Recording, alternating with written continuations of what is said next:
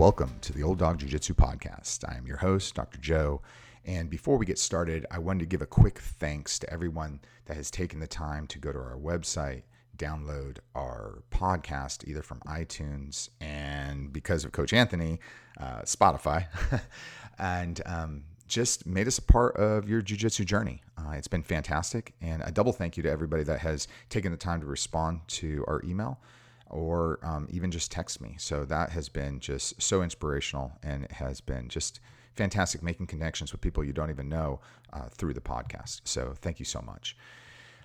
This week, our episode is going to be about Road to Blue Belt, the Road to Blue Belt. And that's where we have somebody that has been promoted and just talked about their motivation, their struggles. How did they get into jiu-jitsu? How did they overcome certain things? What are they excited about? And this week we have one of my training partners, Michael Wu.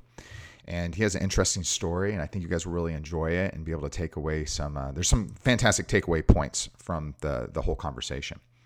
So before we get started with that, I'd like to just quickly mention a couple of sponsors of ours. Of course, we are always brought to you by Revital Health Clinics. Revital Health and Wellness Clinic, it's absolutely the premier men's and women's health clinic focused on creating health and preventing disease through the optimization of bioidentical hormones.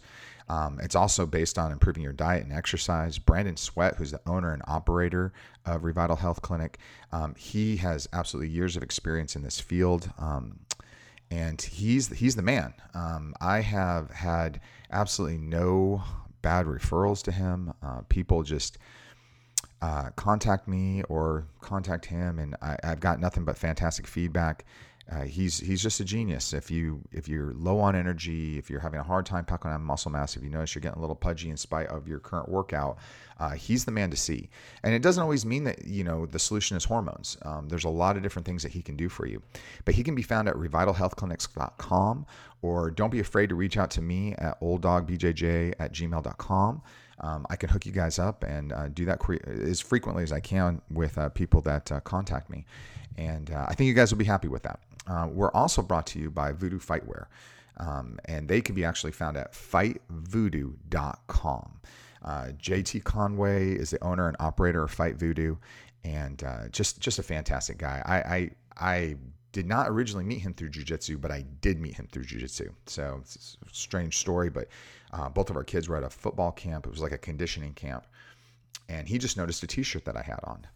Had no idea he had any interest in t-shirts at that time when we first met, but it was a Gracie versus Kimura t-shirt. I think you guys might be familiar with it. It was made by Roots of Fight, and he made a comment about it. Do you train? He trains at another academy, and now every time I see him, it's like seeing a brother, even though we've actually never trained together.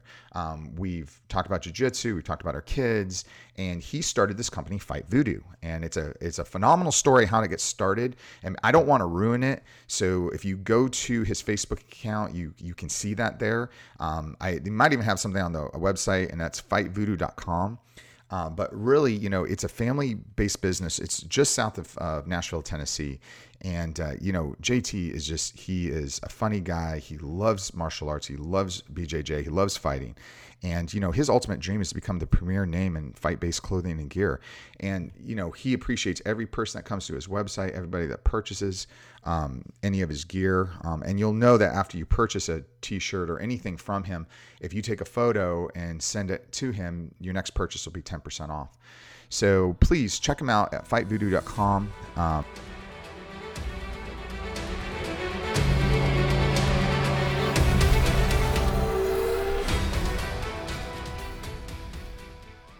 Hello and welcome to the Old Dog Jiu-Jitsu Podcast. This is your host, Dr. Joe. I'm here with Coach Anthony, and we have a special guest with us today, the Wu Assassin, Michael Wu. Hey, Mike. How you doing, man? I'm good. How are you guys? Thanks for being with us today. We brought Michael on because subject matter this day is, how do you want to phrase it? Starting jiu-jitsu. I would just say Journey to Blue. Oh, I like that. Yeah, Journey to Blue. Obviously, we did not talk about this Yeah, we beforehand. did not. Take some fun out of it. Yeah. So, Journey to Blue. So, Michael, why don't you tell us a little bit about yourself? Let's see. I turned 34 this year, which was real exciting. My first year in my mid-30s. So that's been interesting. Started jiu-jitsu about, almost 2 years ago now. So yeah, it's been really exciting. Okay. Yeah. Yeah, because it's almost been a year since you got your blue belt, right? Almost. So I think we October? did the promotions, and I thought we did the promotions in December.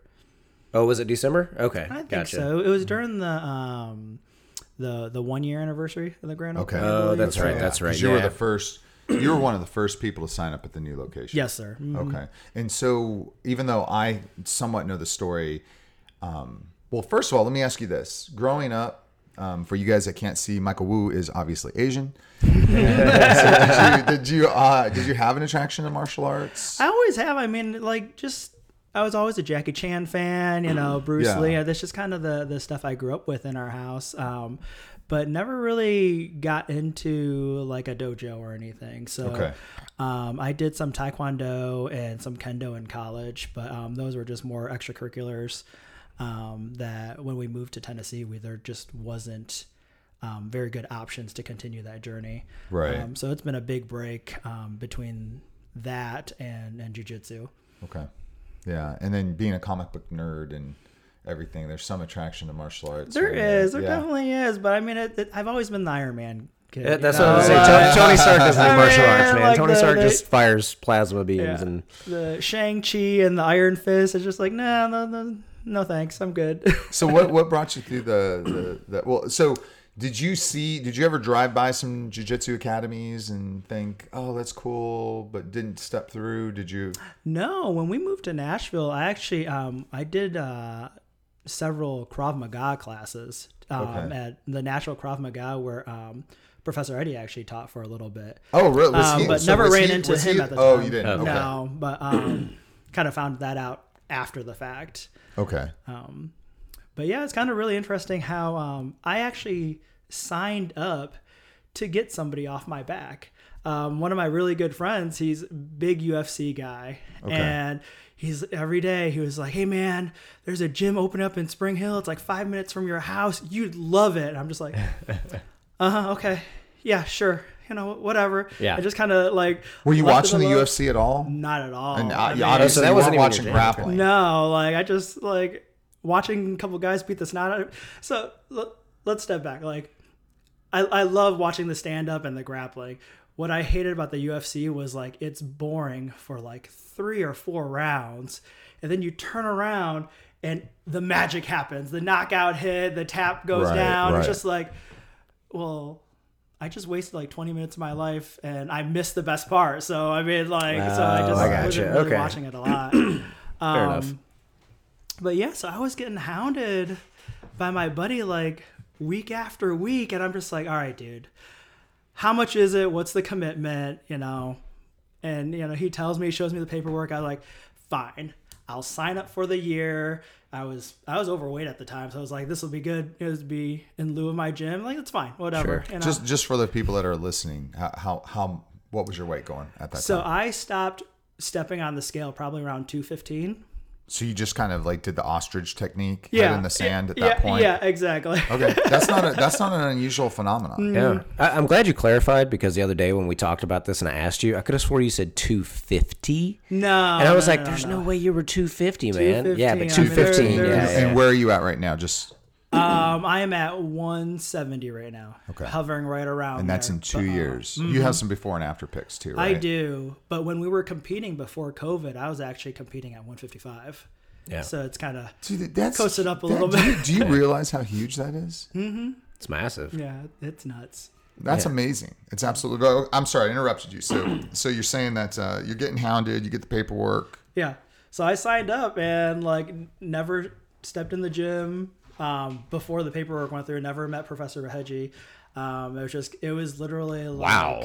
It was literally like, okay, this guy's going to stop bothering me about joining jiu-jitsu. And, like it might be fun. Cause like I love wrestling around and messing around like in grade school and middle school and whatnot, but it just doing it like the commitment was just never there for any of it. Sure. Oh wow, that's incredible. So your first class, do you remember it? I do. I believe Professor like tried to teach us something. And then like halfway through class, he was just kind of like, you know what, guys, just just try to do something. Because we're talking this class. I know I wasn't there. Wait, was I there the very first class? I'm not sure. I might have been there the first opening night, or I was there the next one, because that was a big deal. It was. But we're talking a class. Just it's all white belts, right? Mm-hmm. Brand new first all day. All white belts. There might have been a handful of upper belts, like from the other schools, because it was the grand opening. Yeah. I think I was there that night. But I yeah, feel like I was there for that too. I think because I just think I made a concerted effort to be there. For opening night, but I don't remember it at all, to be honest. I don't either. I cannot remember it. Was Chris there? Well, you probably don't remember. I remember Chris being there for like teaching a few classes afterwards, but I don't think he was there for that grand opening. Okay, he might have been. Okay, all right. So, so you have this class. You're trying to learn something. You don't even remember what the move was. No, and it was terrifying because like it was one of those where it's like, hey, try to do something to this guy that's like 3 times your size. They're just like, okay. So what had you coming back? Was it a good experience? Did you leave feeling good? I enjoyed the workout. I mean, like just like the grappling aspect was tons of fun. Right. But there's kind of that, the initial like, all right, we're gonna be rolling around in pajamas and sweating all over each other. Yeah.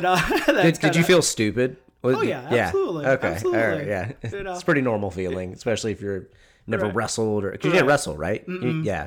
Getting in tights and wrestling around a mat in front of all these people.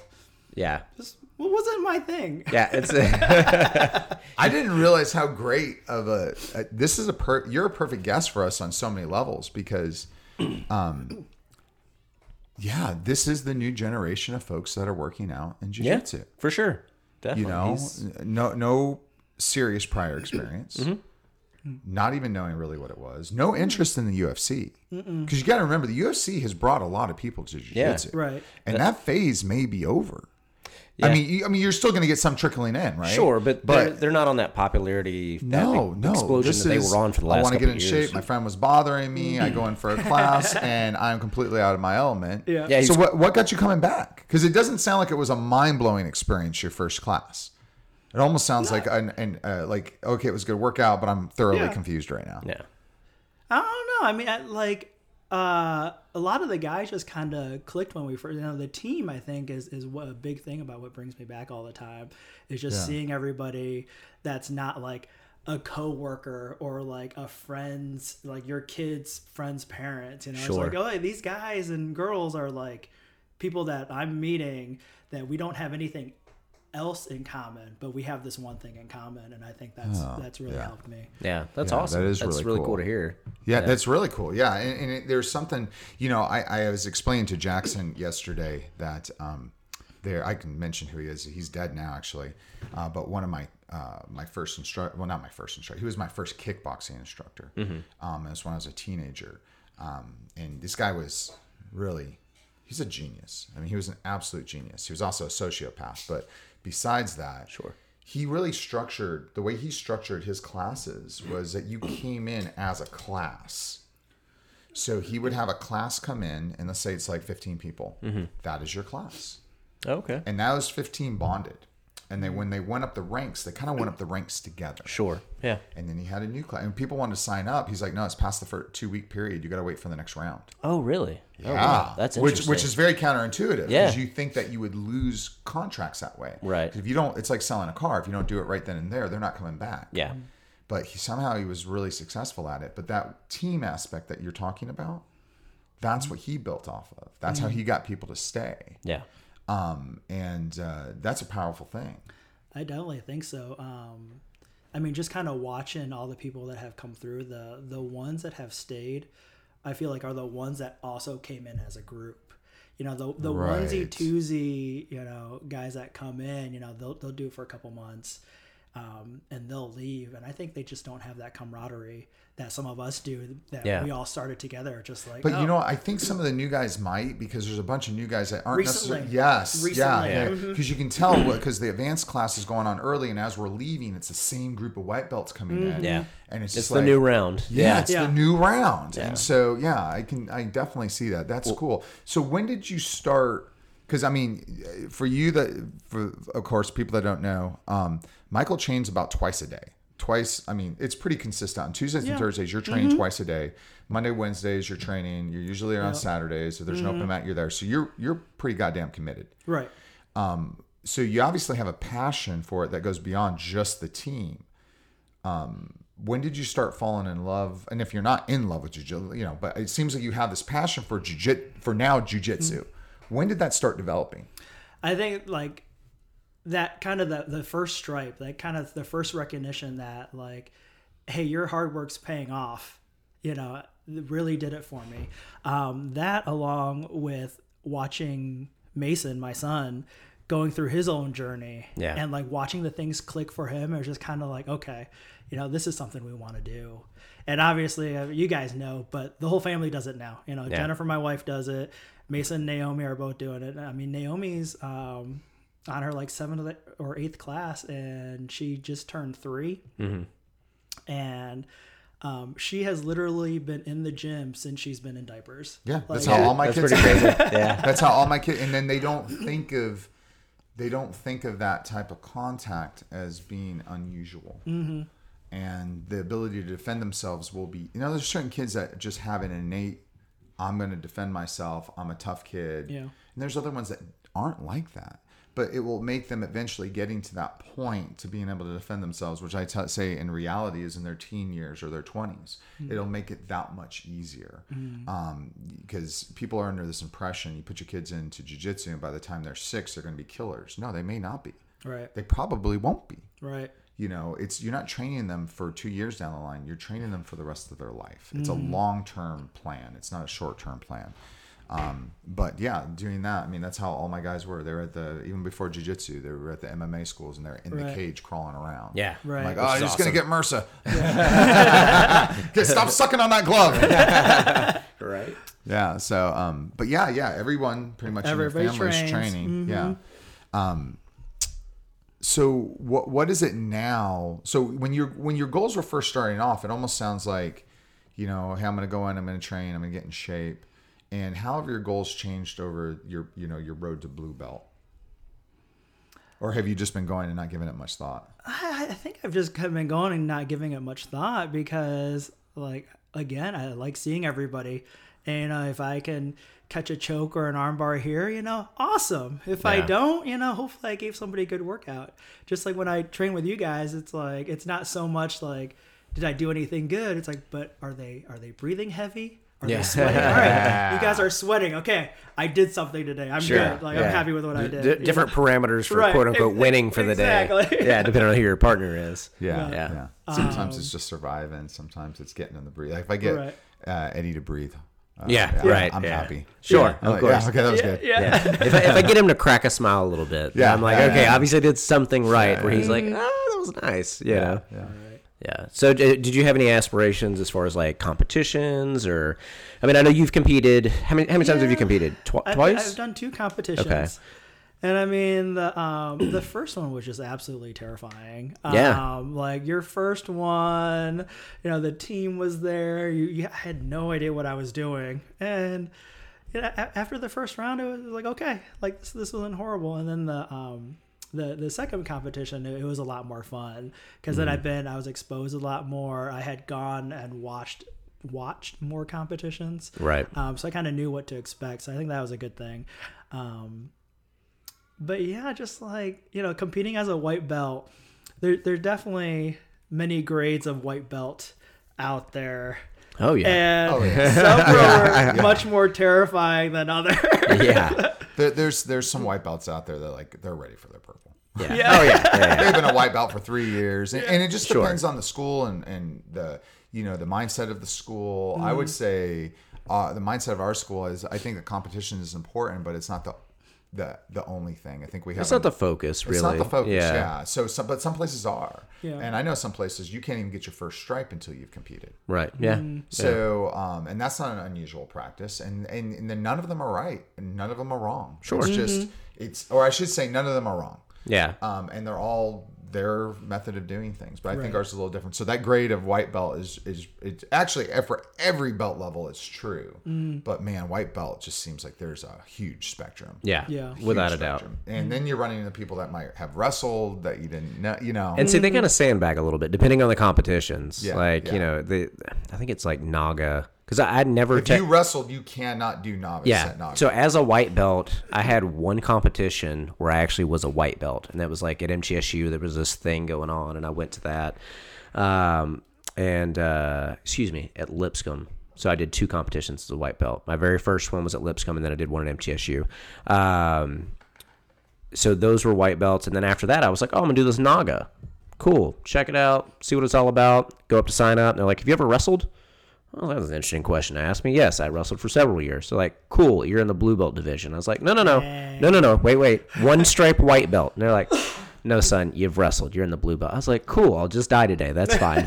And then I did like 7 or 8, like as a white belt in the blue belt division. And then, after the second one, it really wasn't that scary. But like you said, that first one in a new division, it's just like, I guess I'm going to die today. Like, that's just what you're getting into. But it's really not that bad. It's fun. And it's more of a, I guess, if you have a white belt on and you submit somebody higher than you in the competition, it's like, cool, haha, look at me. You got nothing to lose. Yeah, you really don't. What motivated you to sign up for those tournaments? Because we're not, like I said, we're a competition, I'd say on a scale of 1 to 10, maybe a 7 or an 8, right? Well, But so we're not a 10 competition school. You know, we're more about, I think, developing people, mental aspect, you know, the whole healthy holistic, lifestyle. healthy lifestyle, and it's not like, you know, we're competition all the time. Right. We but, I mean, we're pretty high. Yeah. So was what considering that not everyone in the school competes, what don't quote me on this, but I distinctly remember when I started that professor said that if you ever want to be a black belt under me, this is you true. have to compete once. I was like, Yeah. well, let's just go ahead and check that off. Let's just check that box. Okay. So that was Nice. the first one, and then the second one I was actually because you know it was one of those things where after your first competition, it's like I could have done so much better. I know I could have. Yeah. So then I was Right. like, okay, let's sign up for the next one. I like that. And I'm really glad I did, because it was a great day. I actually won a match, which I was just kind of like, I won a match. That I'm happy with that. And you should be, because most people go a long time without winning that. It's not unusual. Yeah. But I was really annoyed. And there's going to be a change in what happened during this. So originally there was 4 people in my bracket. So I'm like, cool, I'm guaranteed third. I'm guaranteed a bronze. And it's just like, that's a horrible way to think about it, but I'm guaranteed a bronze. It's like, cool. And then like the night before, another one popped into our bracket. And instead of like, and I was the one that got picked to have to actually compete. You did not get the buy. Yeah, he didn't get a buy. I did not get the buy, so I had to compete, and I won that match, and then I lost my second match. But I remember being so upset because I'm standing on the podium next to this guy that got the buy and lost. I was like, I don't want you to be up here. I actually wanted my match. Yeah, right? Yeah. Like, can you go? That's a very fair feeling. Yeah. I mean, that happened to me at Worlds. Yeah. Oh, did it? Yeah, it did. No, that sucks. It did. So we had a bunch of guys that didn't show up. And, the guy that ended up taking second. So the guy that beat me took first. The guy, and how it worked out with people just not showing up for their brackets. So my guy showed up for my bracket. Gotcha. The guy that took second, who's a hell of a competitor, 2 of his guys, he just went right into and faced the guy that I lost to in the semifinals. Gotcha. Who was a beast. Sure. I mean, it was a good competition. Yeah. But I was just like, damn it, if I would have Just the one. but I mean, the important part was the competition. It Yeah. was. And I think if I would have streamlined myself to the finals, because that's basically what happened. He streamlined to the finals. Yeah. And I had a little roadblock to the semifinals. Right. But that's okay. It's a part of, I would have, knowing me, I would have had to been like, well, I only like, the one time Jackson's in the airport and this little old lady sits down next to him, starts talking to him about jiu-jitsu. And I think we were coming back from a tournament so she's like, well, how did you do? And I interrupted him. He took second. He's like, I only had one match. You know, he's like so honest. Sure. You know? Yeah. I think how most of us are. But I can see what you're saying. There's that. It was so like heartbreaking. It was just like, man, I worked hard for this. Like, but yeah. Yeah. Well, it's an interesting feeling that I've never had before. Just kind of like, no, you get off. Like, shoo. Yeah. It's like, so after that, and I love that, hey, if you want a black belt from me, you have to compete against once. Yeah. Just once. And he emphasizes, I don't care you win or lose, you have to get out there once. Yeah. And I won't mention any names, but there's one person that was training under the professor. I'll mention names. I don't know. He's a phenom. Jack. oh, yeah. Jack is so there's this guy Jack, probably one of the strongest human beings that doesn't lift weights I've ever encountered in my life. He's incredibly flexible. His game is so tight and methodical.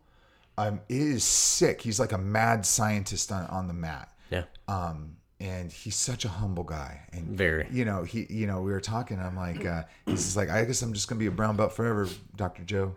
I'm like, well, what are you talking about? I was like, I just don't want to compete. I'm like, what are you talking about, man? You would kill things. You just need to get a couple to get used to the thing. You'd be killing people. Yeah. And he just shakes his head, big smile. He's like, yeah, no. Dude, this guy ripped my gi with his bare hands one time. Like, ripped a new gi with his bare fucking hands. Yeah, he's ripped several geese. I've been there for them. So, I think it actually is a pretty good approach. I like his approach to that. And it got you out early and then got you again. Now, how do you feel about competition now?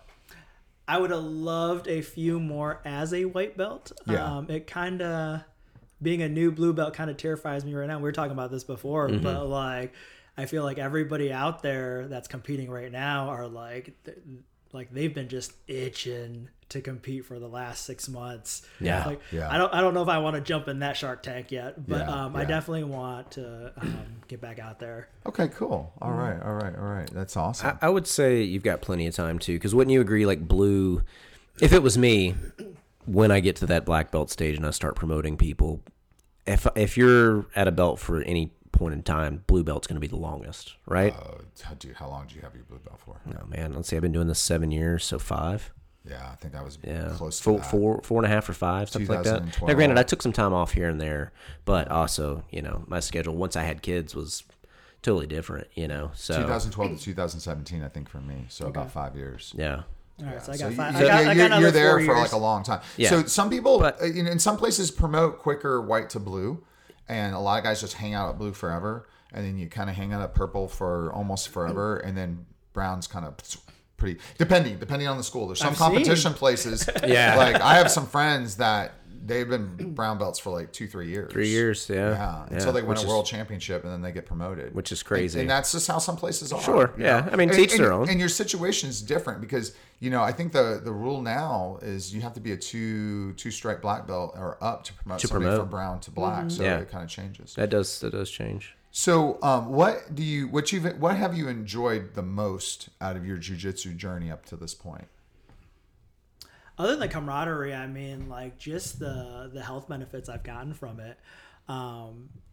Like losing that 60 pounds and being able to like just do stuff, and hang out with the kids and run around. It's just been amazing because Jennifer reminds me of it all the time. But like when I had that weight on, it was like you get home from work, you eat dinner, and you like pass out on the couch. Yeah. It's crazy, right? There's not much more than that. And you probably feel better. I always feel, even though I'm old and ugly, I feel better. Like, I mean, your wife you guys both have beautiful wives. I mean, I feel like my wife, I go to the pool. I'm not shitting you. I'll go to the pool. This has happened twice, where we have a community pool. Mm-hmm. I'll come up and there's young guys talking to Amy. And I'm like, yeah. back the fuck off, man. Yeah, dude. They're just being all kind. They're just being friendly. I'm like, no, they want to fuck they're you. not. Stop Yeah. it. Yeah.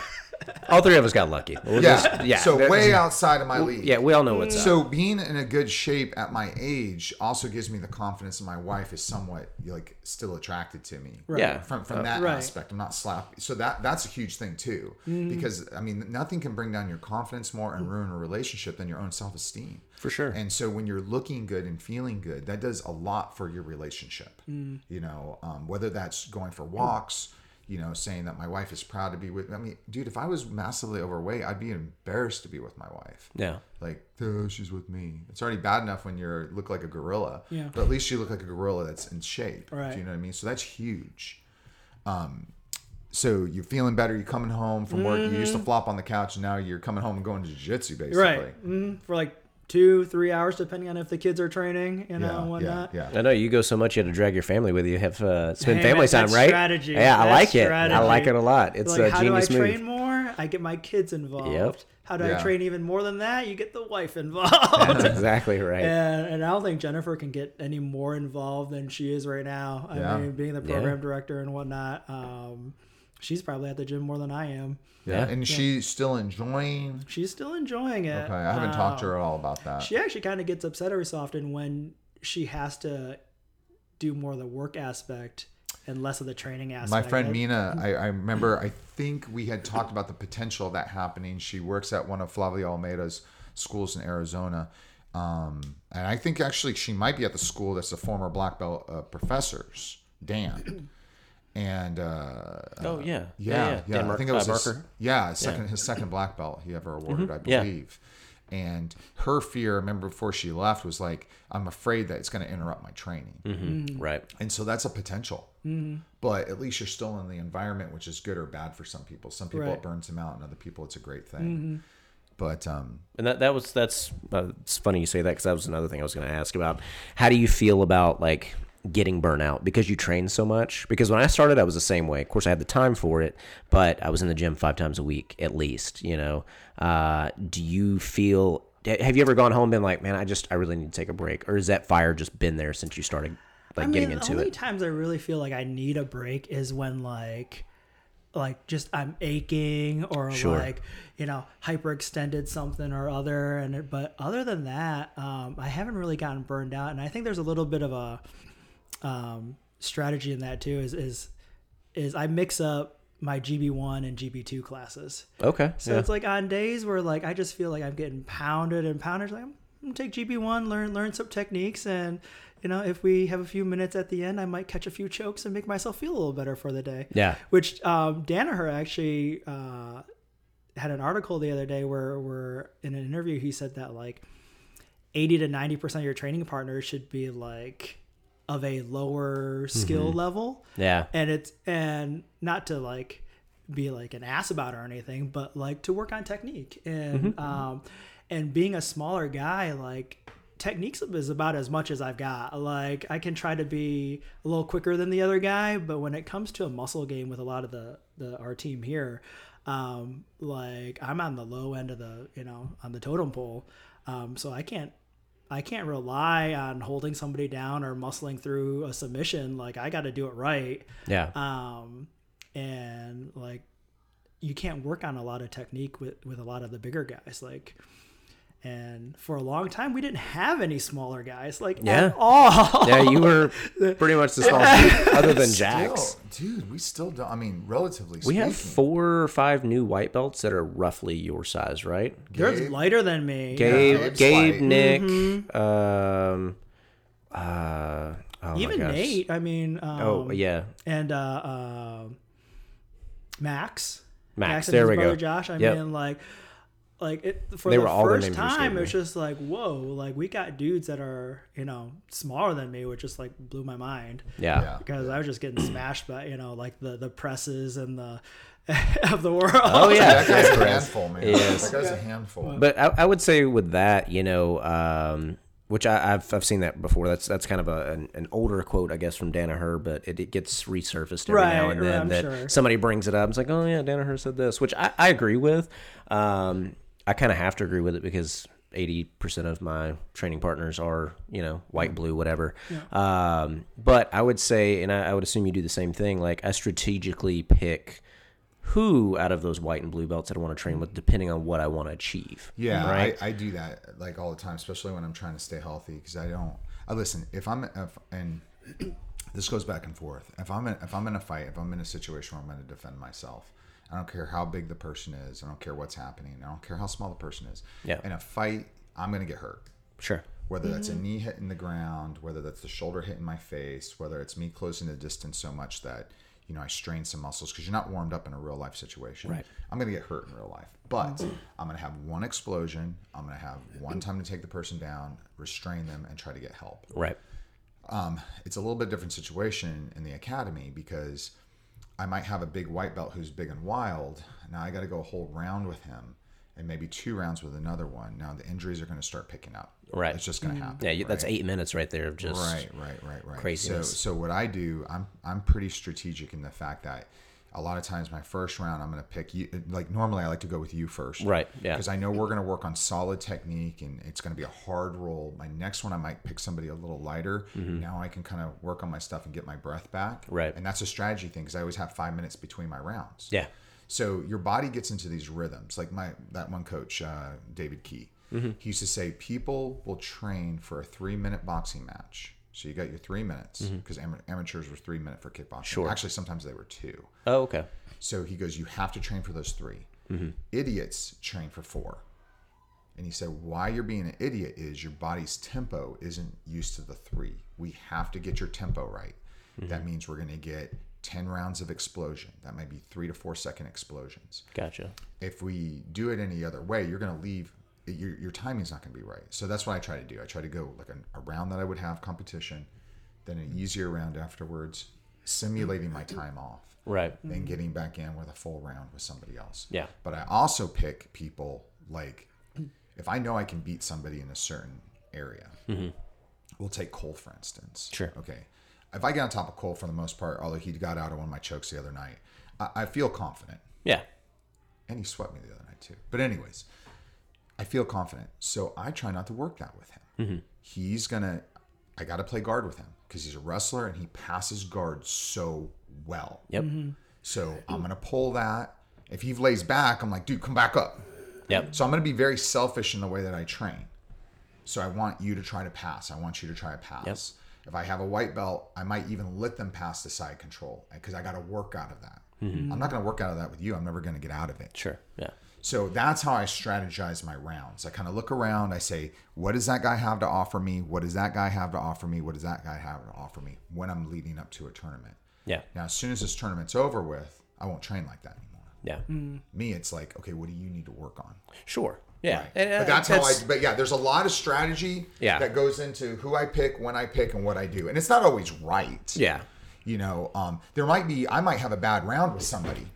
Like, what the fuck just happened? Right. And I'll pull Jackson.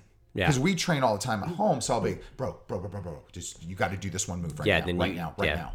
And so we'll work on fresh that. And you can, exactly. And I think I've done that with you too. I've been like, man, can you just hold this leg for 1 second, pin it down? Like something's wrong here. Yeah.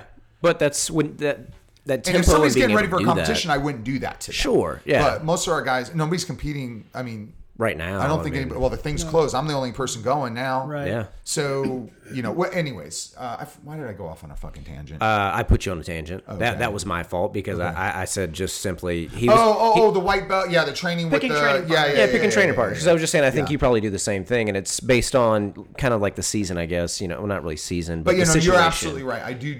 You're absolutely. I will. There might be positions I might work on in a class because I try to start with an intention when I go to class. Yeah. Exactly. What's my intention today? Yeah. Am I going beast mode? Am I killing people? Is it a recovery day? Yeah. And you have to tailor that because sometimes, you get that's not what the class is. Yeah, and that's the biggest thing for people that don't know, like the Gracie Barra system, like a GB1 class and a GB2 class, like Michael mentioned. Like a GB1's your fundamentals. Generally has more white belts for whatever reason. That we all need the class though. And then GB2 is like your 3-stripe white belt and up. Is that where we're at? Yeah, 3-stripe white belt and up. It's more like not more rolling, more advanced techniques. If there is a technique being shown that day, depending on how many people are there, or whatever. So that was the difference between a GB1 and a GB2. But the GB1s, you don't get. We roll for 5 minutes at the end of class. It's just specific training. Specific training. Yeah, it's not even like rolling, like free and rolling. That's for the safety of the white belts. But I like specific training because specific training allows you to get the maximum amount of repetitions in a particular area. And I learned that from Samuel. When I went to Samuel's school, I was like, because he has great competitors. Sure, there's no doubt about it. Yeah. Samuel Braga developed some amazing competitors. Yeah. And I noticed a couple things. A, they never did a full takedown. It was always fitting, the entry. I was like, okay, that's kind of interesting. And the second thing was the majority of the class was specific training. And then I started figuring out, oh my God, when we do specific training, I'm getting in 5 times as many reps as I would if we started on our knees. Because when you start on your knees, you're spending so much time grips, you're spending so much time kind of looking at things, kind of moving, kind of pulling, damn it, I could have worked a guard pass twice now. Right. Yeah. Okay, now we're doing more. Now I finally pulled guard. Oh, if we were specific training, I would have gotten 3 or 4 reps in by now. Right. So it's all about starting in the position and getting the reps. Not that the entries aren't important, they are.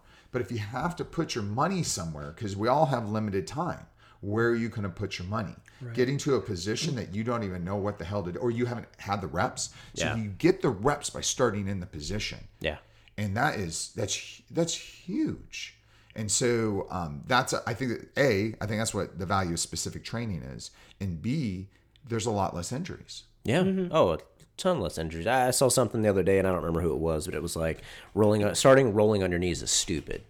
And I'm like, I get it from a guy who likes to work takedowns. Like, sure, if we have a choice and there's like only 6 people in class, and let's stand up and let's start roll from there. But if you have 20 people in a class, you can't all start standing up, especially a class full of white belts. Even if they're 3-stripe white belts, like somebody's going to get hurt. Well, you either have to do something. Yeah. I mean, it's a mathematical formula. We have a certain amount of time. Yeah. And it depends on what you want to spend your time on. And if jiu-jitsu, which puts very little value in the takedown. Now, there's some strategy things that come from the takedown. Don't get me wrong. Sure. But it's not like judo where if you get a full takedown, you win the match. Right. Yes, you absolutely need to work on that. Or in wrestling where the different types of takedowns can score different points. Yeah, that's huge. Yeah. But in jiu-jitsu, the takedown doesn't have as much value. So why would you spend 80% of your time working on something that you're only going to get 10% of your value back from? And see, that's totally different podcast. But since we're on that real quick, I feel like a different takedown gets you in a different position. I can go straight to the back from that, but you need to work on it. Yeah. But when you have a limited amount of time. Sure. It's kind of like developing a character in a video game. When you only have 50 points to put in the different skills, strength, stamina, charisma, dexterity, where are you going to put it? Well, it's going to be very sport specific. Sure. Either that or you increase your time. Now, if you're a competitor, that's what you do. Sure, and that makes sense. You work sense. your judo every afternoon. Yeah. And then you work your technique every morning. And then you spar every night. Well, if you have unlimited time, that changes the game. Sure. Yeah. That's a completely different formula. And that's what good competitors would do. Yeah. They would put just as much value on takedowns as they would with their ground game because they have the time. Right. But most of us don't. Even the enthusiast competitors don't have that type of time. Because it's not your job. Like, No. I mean, that's the thing. When it's your job, you can do that. When you're UFC, then so you have I can to tell do you that. right now, Clay Mayfield, he works his takedown. I mean, I've only trained with him a very limited amount when he has open mats. But I can tell you right now, that guy works his takedowns just like it's his job. Right. And I would be curious to see, I would love to sit down and talk with him about how he cuts up his time. Sure. Because I cannot imagine with his level of takedowns that he doesn't spend a hellacious amount of time on his takedowns. Right. But he's spending hellacious amount of time on everything. Guy, that's what he does. He competes. Right. He teaches and competes. Yeah. So anyways. So back to Michael. Yeah, back to Michael. Sorry. No, we don't have to come back to me at all. No, it's all about you. And, and a lot of people that. Trying to learn some things. The majority of people that I think that are listening are older guys trying to stay motivated and technique and young people that may or may not be good. So you haven't had your blue belt blues yet? No, not yet. Not yet. Not yet. Okay, cool. And I guess you may not have them. May not, yeah. I mean, he didn't walk out the door the next day after he got his blue belt, so I don't know. It's so how many guys, when you started with you, stayed with you? I mean, have you noticed, how many people have you seen come and go? A lot. It's crazy, right? It's something crazy because I still look back at those original pictures of the grand opening class or the first couple of weeks as we took a lot more pictures of that. And, there's people that I don't even remember their names, they were there for, 4 or 5 classes and we haven't seen them since. I think there's 8 of you. There's probably eight guys, I want to say. There's 6 of us. Is it There's 6? 6 of us. Okay. That have been. Yeah, I mean, there's not a lot of us left from the original And group. that's the way it is. And I'd say that our retention at the school is pretty damn good compared to my other experiences at other places. Oh, that is something I was going to add when you were talking about that earlier about the camaraderie and all that. Yeah. You signed up, you got that day one, Red Shield Founder program, whatever it was. I signed up, a lot of white belts, Joe, myself. I feel like there's somebody else that was an upper belt that signed up for our school. Or were we the only 2 upper belts? It might have been just the 2 of you. Okay. All right. So it was just us. So for whatever reason, like you guys had a couple classes or something like that. And I remember coming into it and all you guys are kind of like in a corner, like talking before, like waiting on the side of the mat. And I just remember going like, this is really crazy. We're only like 2 weeks into this. And you guys are just like, you're super clicky. Like I felt like the outcast. Talking shit on the internet. Yeah. you got to talk shit on the internet. Really? Yeah. See, I don't do any of that. I can't do that. I can't do that shit. I can compliment people, but... Yeah. But I was like, oh man, this is going to get heated. But it never did. No, but it was just crazy just to see like you said, the camaraderie. Like I felt like I was the new guy and I had to work to get into your little group. Yeah. And I was just like, this is so weird to me because like I've been in this. Like this is my house essentially. Yeah, like this is my house. Yeah, like you say hi to me when I walk in the door. It's like I gotta say hi to you guys. Like what's going on? But it was really cool though. All jokes aside, just to see like you guys click so quickly and just find like just that common interest over jiu-jitsu. Were you ever there that early? I thought you missed the warm up. No, right? That's why I started missing. I was like, I don't belong here. I guess I'll just No, but it's been nice. Like the team keeps everybody like in check. It's just like if George didn't show up for a couple of classes, like we'd all be like, "Hey, where you been? Like, why aren't you in class?" We're like, "I've been on vacation, man." It's like, "Oh, well, you didn't tell any of us, so yeah, you didn't check in with the family." But so have you dealt with anybody that came up to you and said they were getting burnt out or felt that they wanted to leave? I mean, I know you've dealt with some people who have just straight up left. Right.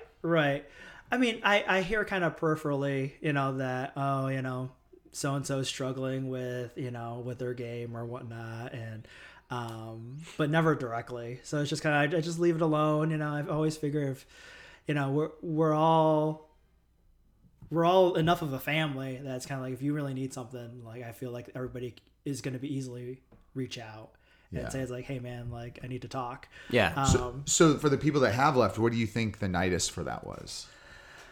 Because I mean, I think we got really awesome instruction. Mm-hmm. We got good charisma. We got, as far as I think our professor, and I'm not saying this because I'm with him. I'm with him because of this, and I've been with a number of people, everything from kickboxing coaches to wrestling coaches. Same thing with you, Coach. Yeah. And I can say that he's very upfront, he's honest, and I like my kids around him because I like the things he says and the things he instills. I mean, it's an overall good sensei. What has been the reasons or the things that you've heard from people when they end up leaving? I mean, the recovery, I think, is a lot like recovering from every class has been a struggle for a lot of people. And I think that's kind of from 2 reasons. I think people there's groups of people that just have something to prove, whatever that may be. And either they can't prove it on the mat, so they head out, or they're just, they're going so hard that it takes them so long to recover that it's just not worth it anymore. And I guess from my standpoint, it's just like, I don't really have a lot to prove. I mean, I'm here for the workout. I love the guys. I love the girls. Like I'm just here for a good time and to get a good workout and train and get something out of it. But I definitely think there's the guys out there that like, they don't want to tap to anything. Like they don't want you to catch anything on them. So they go that extra mile and go hard, and they're taking longer to recover, or they get injured because of that. Right. And I think we're losing people from that. And, nothing against like their training partner necessarily. No, it's there. Yeah, I can definitely see that because there are guys that they just go so balls to the wall without thinking about technique and thinking about, muscle and I'm not going to lose, that, the recovery phase for that is pretty crazy. Right. And it does make it hard to come back. And man, it makes it hard to wake up and go to work the next day. So I definitely can see that. Yeah. So you think that's been kind of the main thing with the people that I think so. Okay. Because, a lot of the things I hear is just like, man, I'm just sore all the time. It's just like, well, yeah, dude, like if you think about it, like in grappling, the muscles and the things that you do, you don't do those things anywhere else. You know? Like it's very specific muscle groups that you're hitting. Yeah, but that's exactly when you said your strategy that you go to the GB1 classes when you need that recovery time. Right. What I do is I text professor and say, hey, can I teach tonight? Is that how that goes? Yeah. Smooth. So that's what I'll do. I don't want to miss class. I try to stay to the curriculum, except when we're going to a tournament. He's always great. I'm just like, hey, can I work collar sleeve? Yeah, so I want to do collar sleeve tonight. Yeah. And because I do things that are specific for my game. And he's just he's like, yeah, it's a guideline. He's like, the GB stuff's a guideline. Follow the guideline. If you want to teach it a little, great. So he's really, really awesome about that. Yeah. And so that's how I get or I just train here at home when I need that. And there might be something I need to work, or I might have done something in particular that somebody just completely smashed, which was kind of like my A game. Right. And I'm like, hey, Jax, we need to, or I'll invite somebody over. And I'll be like, hey, bro, do you have a minute to come over? Maybe like an hour. Because I got my Dr. Todd, you guys have met before. Yeah. Like, there was a tournament before where I was having a little issue with one of my things I do. And he just came over and so that's my time off. Yeah. But I think that's a really good strategy because especially at our age, it is very difficult. It's not smart training. Yeah. That's why I like my Whoop. Yeah. And this is a good time for us to talk about one of our sponsors, Revital Health. Can be found at revitalhealth.com. Brandon Sweat, owner and operator of Revital Health, that's his specialty. He works on getting people healthier. He works on getting people so their recovery could be faster. And not just in combat sports, in anything. I mean, there's people that come home from work and they're just dead to the world and they can't even go for a walk. He can take somebody like that and just change their life around. So one of our sponsors, Revital Health, visit Brandon at revitalhealthclinics.com or give me an email at olddogbjj.com or a text and we can hook you guys up. In fact, a friend of mine today just went to go see him today. Signed a contract with them for, I don't know, it was like a waiver because he sent me a picture of it.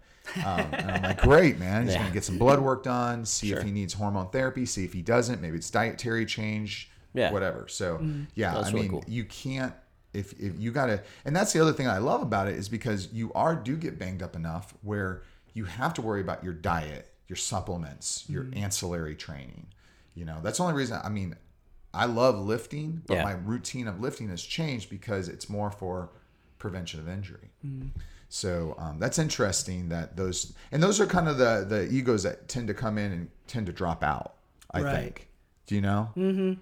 So did you, because I have a couple more questions, but I didn't want to interrupt you. No, I mean, I've just been trying to fill them in as they kind of made sense as far as the segues, I'm like, oh yeah, this one thing here. So, we know about the physical benefits that you've seen. Right. With your body transformation and your energy level. And of course, being able to defend yourself better than you could prior. I mean, that's just a given. What have been the mental things that have come along with jiu-jitsu, or have there been any?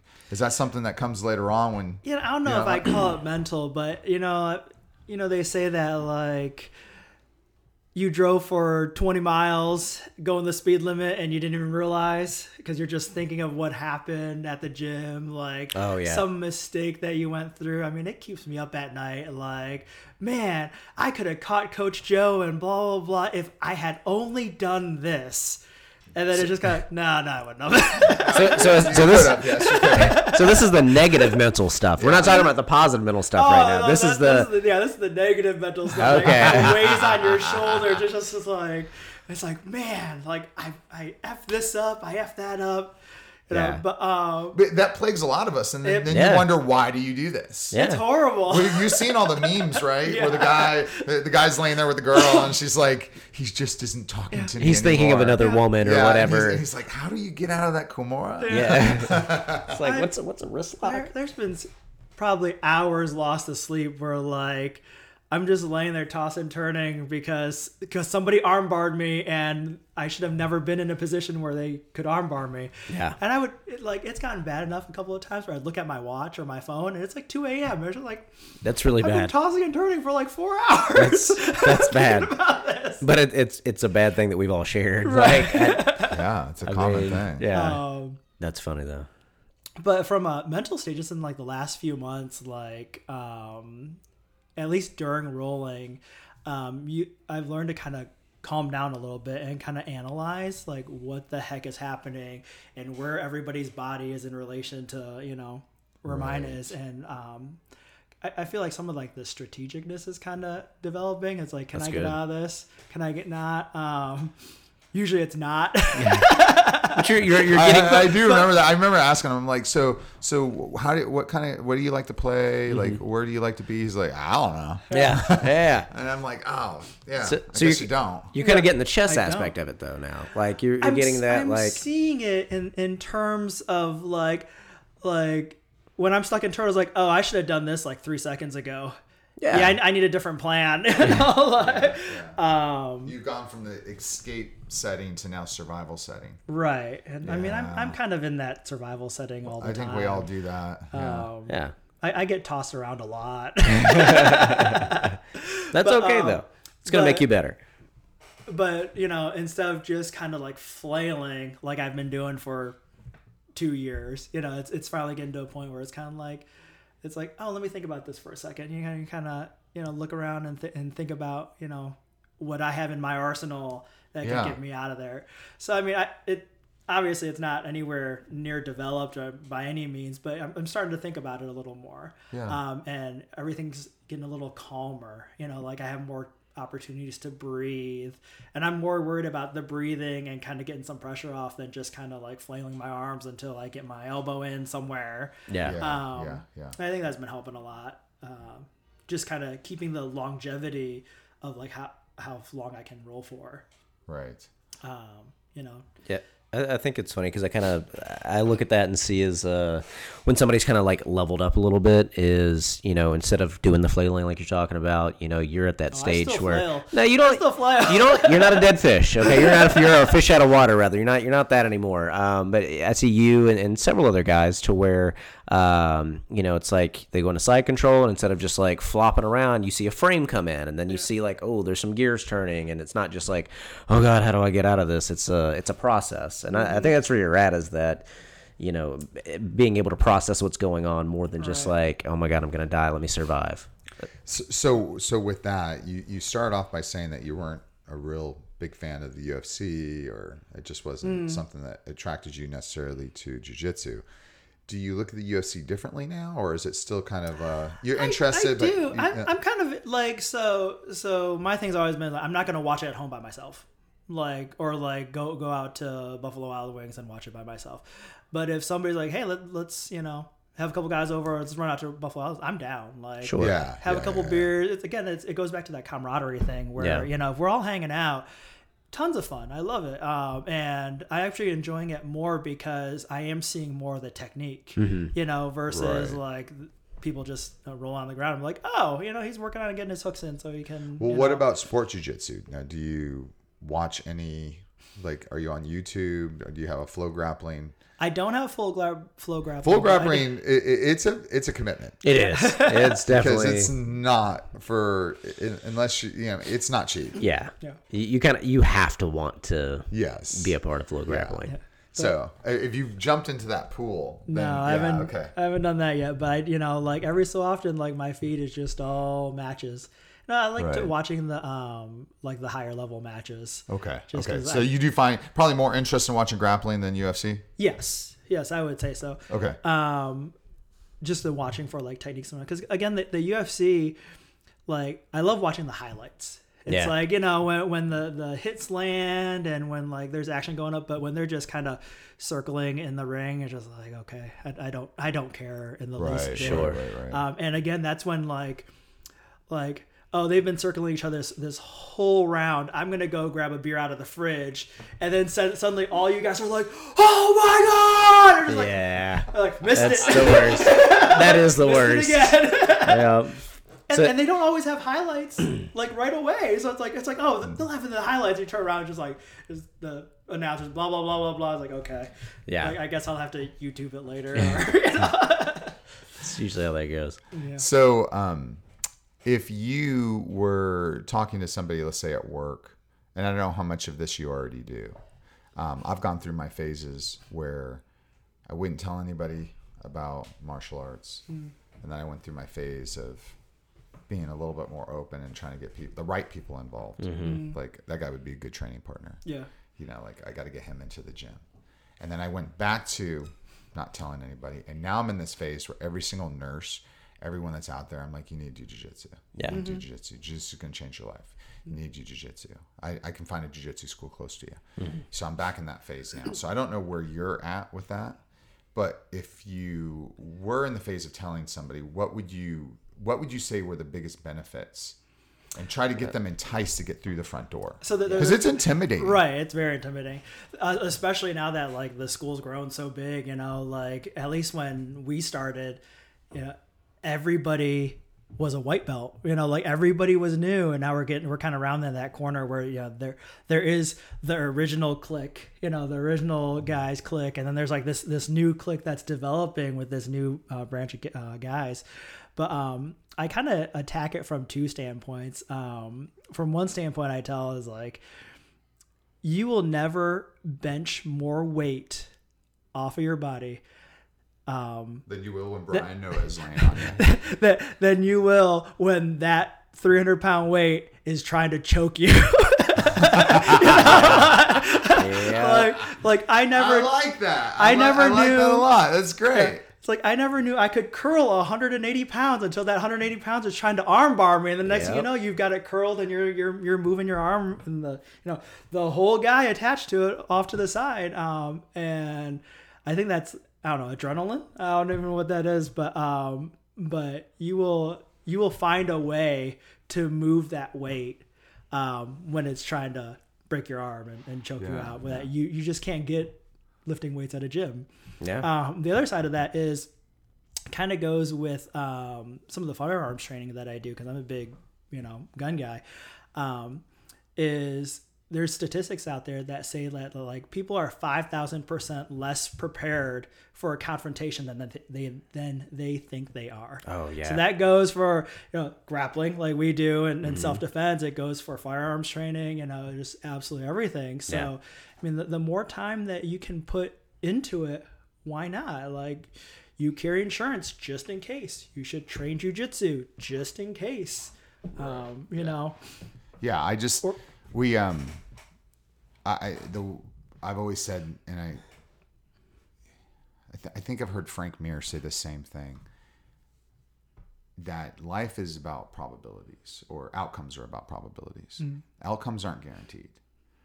And all you can do is increase your probability for a good outcome. So if I'm going to take a test, a math test, I increase my probability of doing well by studying. That doesn't guarantee I'm going to get 100 on the test. Right. I've just increased my probability. I hope I studied the right things. If I did, I should do pretty well. Yeah. And combat's the same way. Combat, I think we have years and years of movies that have brainwashed. I know, I love them too.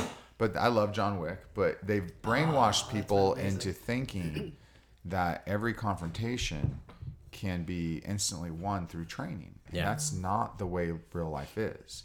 All that training does is raise your probability that you will survive. Yeah. And different training, depending on what you pick, is going to raise that probability higher or lower. Even if you take a traditional martial arts, that does raise your probability, I think, that you'll survive. Yeah, absolutely. Maybe some martial arts will make it more dangerous for you, where you should have just gone off of instinct. Who knows? Right. But I can tell you that jiu-jitsu itself has been proven in the laboratory to be a good way of defending yourself. And people will say, well, that's not the street. Well, the best simulation that we can have are fights with the limited amount of rules. Yeah. And in those fights with a limited amount of rules, it proves itself to be effective. Yeah. Is that a street fight? Nope. But it's better than any other concoction you come up with. Yeah. Oh, sure, my technique works in the street. Have you been testing it? Yeah. So what you're saying is it's theoretical. So I don't trust theory with probability. Sure. With messing with my probability. So you train something that raises your probability of being able to survive. Just like gun training. Yeah. That doesn't guarantee anything. You still could get hit. You still could get shot. Your aim might be off that day. Whatever. So it raises your probability of surviving an altercation. Oh, what terrifies me is all the people that like they take a self-defense class, like a 1 hour seminar, or they go get their carry permit, but that's about the extent of the training, like 1-2 hour seminar of Krav Maga or whatnot, or a 4 hour course for your carry permit plus a couple hours of range time is like, that's just like scratching the iceberg. Like you need to go out there and consistently train for any of it to be effective if the worst were to happen. It's an athletic skill like anything else. And if you were only shown to throw a football in a 2 hour session, do you really think that you could even play a pickup game and throw that football effectively? Right. Yeah. And it's no different than that. It's a skill. It's a skill that needs to be maintained. It's a skill that wanes with time. Yeah. It's a skill that with age kind of gets a little tougher, but it's a skill. And people through movies or through whatever think it's magic. Yeah. And it's not. Well, the thing That's that what pisses me off about Star Wars. I want to see all the lightsaber training. You just pick up a lightsaber and learn how to wield it like that. You mean you haven't watched the flourish tutorials on YouTube and picked up yours and tried it? Because I have. Yeah. I have the Anakin flourish. Yeah. That sucker's hard. I hit myself like 5 times in like 2 seconds. Yeah, that's wild. Yeah, but the one thing I was going to say with that is the thing that drives me wild is we'll do I think it's in November usually that at least at our schools that like the women's self-defense seminar that we do, which is great and I love it. But that's how we got Jennifer to start. Yeah, and see, and that's the purpose of that is to give you just that little taste of okay, here's just a few scenarios that could happen to you. Here's some ways to defend yourself. But 98% of the women that attend those, they don't attend it. They don't do anything else. They may come again next year or something, but they see it and okay, cool. I learned how to kick somebody off of me. It's do you honestly think that's enough for you to no to do anything? No. The whole point of that is to show you here's some scenarios and really kind of I don't want to say scare you, but essentially scare you into oh, hey, I need to learn how to defend myself. Protect myself, protect my kids, whatever. Because we're not all around our whole family. It's not saying women can't defend themselves, but your husband's not around you, or maybe your husband doesn't train jiu-jitsu. Maybe you need to defend him, whatever. Right. So different family scenarios. But for my self-defense seminars, I would say that all the time. Yeah. I'd say we're going to do this seminar and you're going to take away some techniques, but if you don't practice it, it's like anything else. And I hope it encourages you to pick up some form of self-defense. But to realistically think the seminar is going to save you from being raped, you're out of your mind. Yeah. Because if a grown 200-pound man wants to rape you, it's going to happen. And so we're going to talk about some techniques that need to be practiced, ways of separating, but you're not going to kick anybody's ass. Yeah. It ain't happening. I'm not going to teach you in 2 hours how to generate enough kinetic energy and knock somebody out. Yeah. So we're going to talk about how do you get away. But if you don't practice it, you won't be able to use it. Because the chances are you being attacked isn't going to happen tomorrow. Probably won't happen a month from now. Hell, it might happen 2 years from now. Who knows? So, I mean, that's the part that people forget. They're oh, I took a self-defense class. Fuck, man. Yeah, I took a cooking class. That doesn't make me a chef. Right? Yeah. It's you know what I mean? It's like CPR class. I just had to renew that. And it's sure, I know how to do CPR, but there's little nuances that are oh, yeah. And they also change it, too. That we talk about that all the time. There's procedures. I have a student with me right now.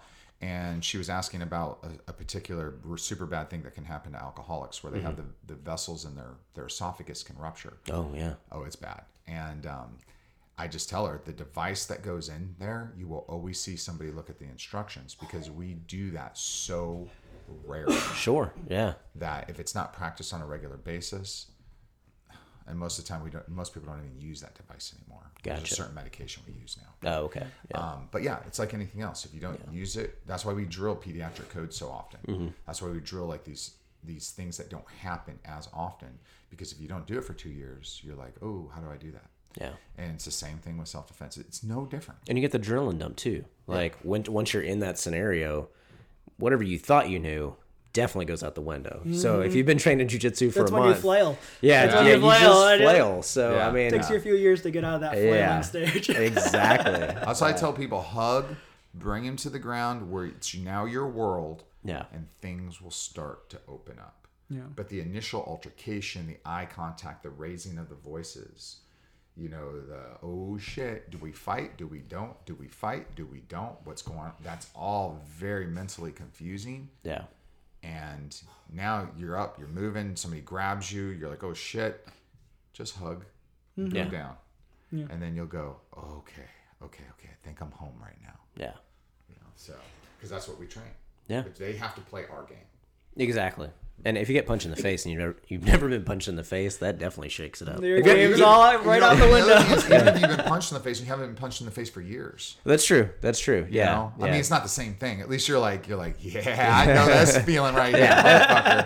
Yeah.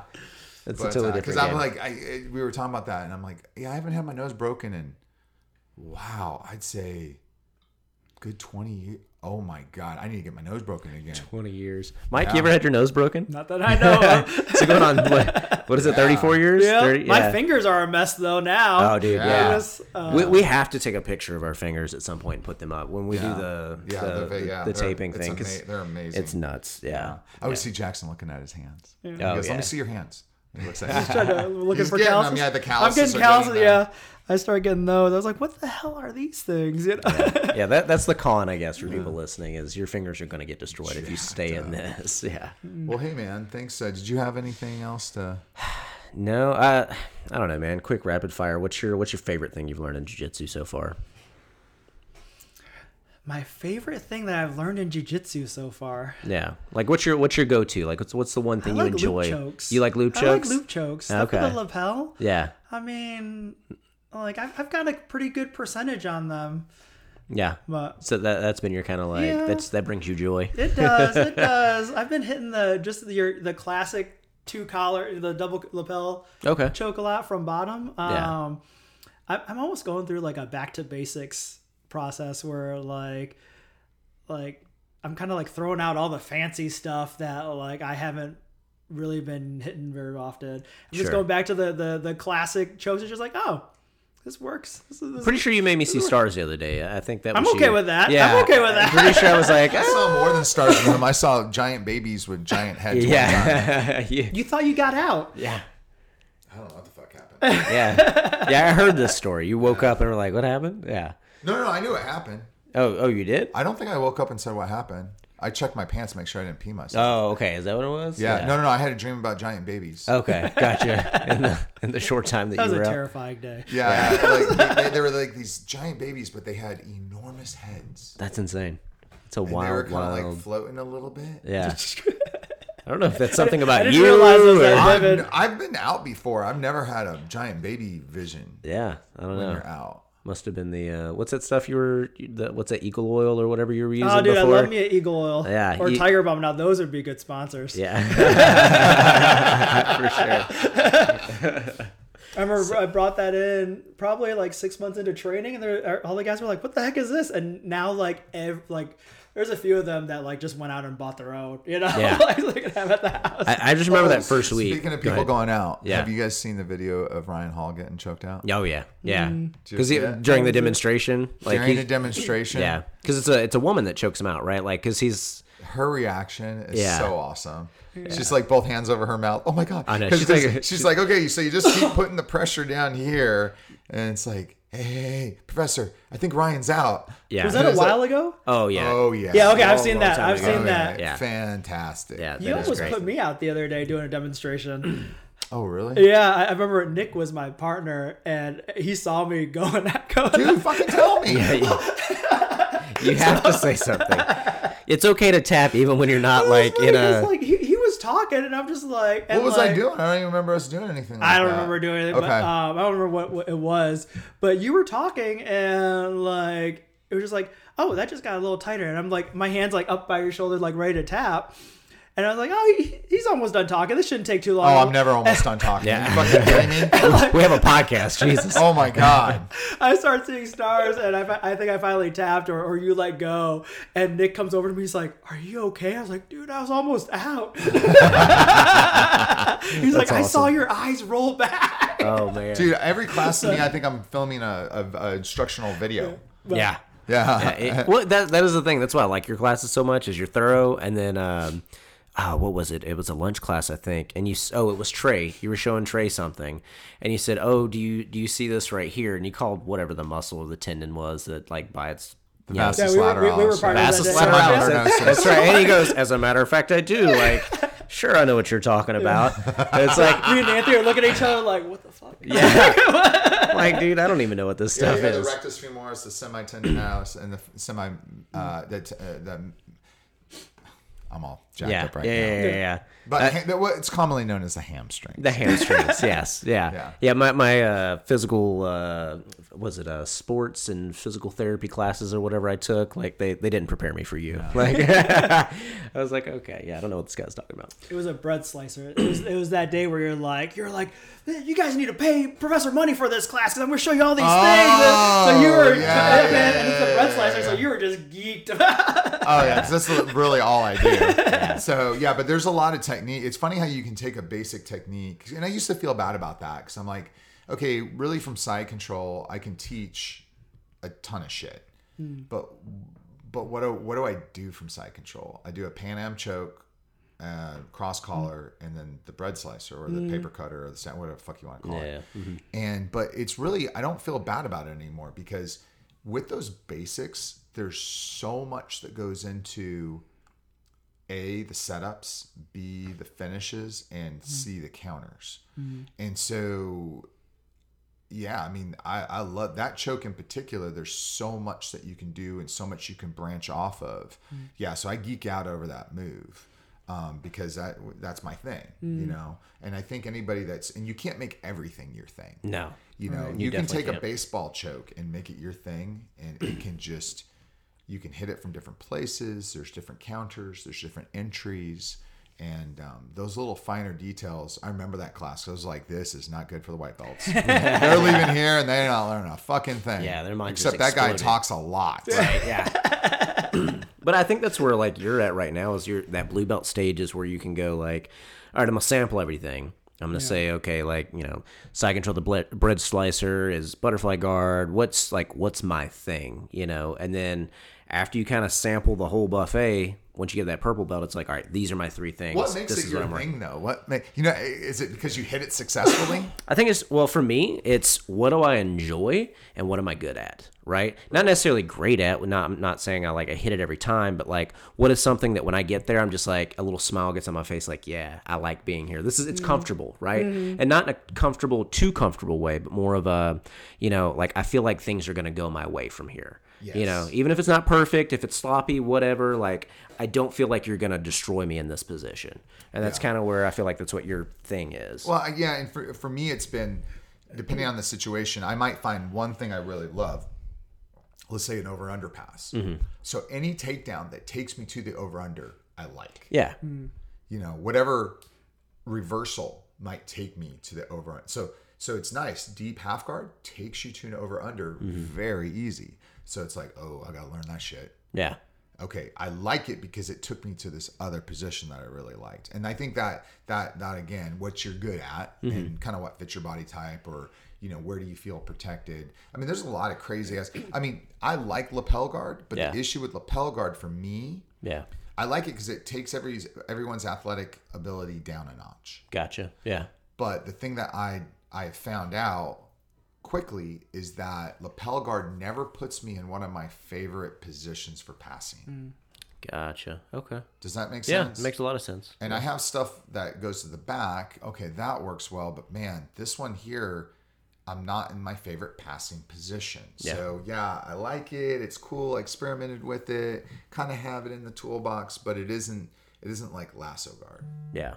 Like lasso is going to take me to side control, knee on belly, or my over under. Love it. Yeah. So that works well. You know? I would say for guys that have like short legs and like the shorter guys, like triangle's never going to be your thing, right? Like you have to work going for that. You have to work way too much for it to be your thing, right? To ever be like, hey guys, let me do a triangle seminar for you. You know, it's just I don't feel like that. Now, I'm not saying you shouldn't do them, and I like how you immediately jumped in like all the time. I love triangle.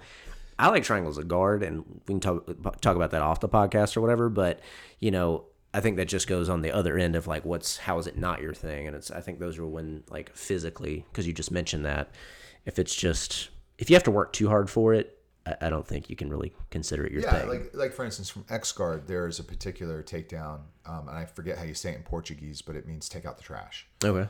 And it's a great takedown. Mm-hmm. Man, it's a lot of effort. Yeah, gotcha. Yeah. Like I'm like, damn, I got to come up to my feet with his leg on my shoulder. From that, I'd rather just kind of lay here. You know, but that's different though. Yeah. That's not against you physically though. That's just a lot of steps, right? Is what you're saying. It's also strategy too, depending on your gas tank. Sure. I mean, it's there. I'm gonna do it. Yeah. But as I'm doing it, I'm going, fuck. Yeah, but you can I see my gas tank going like down a little bit when I do that. Sure. Move. Yeah. Now, I guess you could argue if I did it right, it really wouldn't take that much of my gas tank away. Sure. It really shouldn't, but it's a poor technique, I guess. But anyway. I absolutely agree.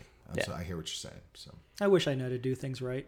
You stick with jiu-jitsu and you will. I make it work. I make it work. Yeah, that's why we all show up and ask Professor what's going on. Yeah. Well, hey man, thanks for taking the time to give us a little bit about your insight. Like I said, the majority of people that take a listen to this, we're talking white blue belts, and not that we don't have some other folks, but that's the majority, at least from the emails I get from people. Right. And so it's nice to hear confirmation of what you were going through and what brought you there, and hear another person and see it's I know for myself, when I hear things that resonate with me, like, oh man, that's exactly how I felt, or that's how I feel, or that's interesting. Never saw it from that perspective. It's incredibly encouraging. And if we can help one person stick with jiu-jitsu, if we can help them continue their journey, that's a success. So thanks a lot for taking the time. No, thank you. This was a lot of fun. Yeah. Awesome, thanks, man. We'll do it again. And until then, Coach, you got anything to add? Just keep training. Okay. Remember, Revital Health Clinics, guys. Check out Brandon, have him help you out. And that's right. Until next time, keep training.